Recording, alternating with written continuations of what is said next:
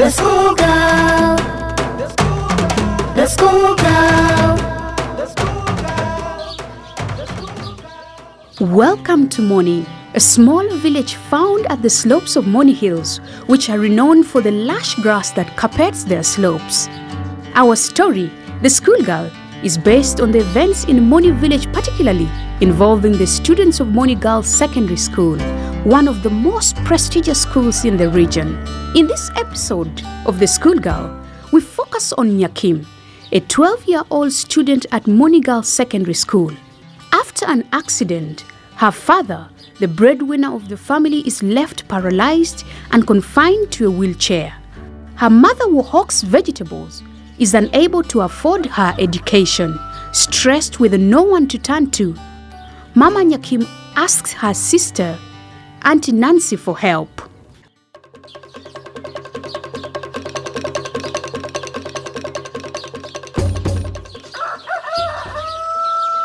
Good morning, Nancy. Morning, Mama Nyakim. I'm fine, Nancy. How is Kampala? Kampala is fine. Very noisy. It's really good to be back. I did not know city people wake up this early. Come and have breakfast with me. Mama Nyakim, you always promise to visit, but you never come. I really want to visit the city, but now with the Baba Nyakim's condition, I cannot leave home for long, Nancy. I am sorry about that. What happened? When he was coming back home, a truck knocked his motorcycle off the road. What? He fell into a hole and now his lower body is paralyzed. We spent most of our money on the medical bill, Nancy.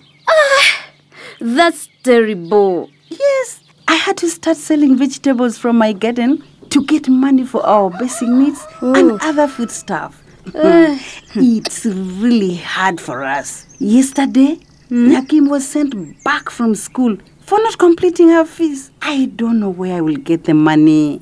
Oh, I'm really sorry. But Mama Nyakim told me that her end-of-term examination starts in a week's time. Why don't you tell the head teacher about your situation? I talked to school last month. I asked them to pardon me, but they refused. They say they cannot pardon Nyakim and leave other students. Oh. They say it's a bad look for the school. Seriously? Yes. Mama Nyakim, what are you going to do about this? Nancy, I don't know what to do.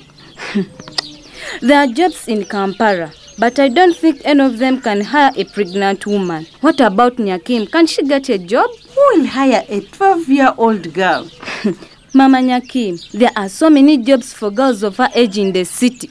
She can work as a maid or at a restaurant. In fact, a friend of mine is looking for someone to take care of her children while she's at work. But if she goes to Kampala, Nancy, and she's working the whole day, how will she attend school?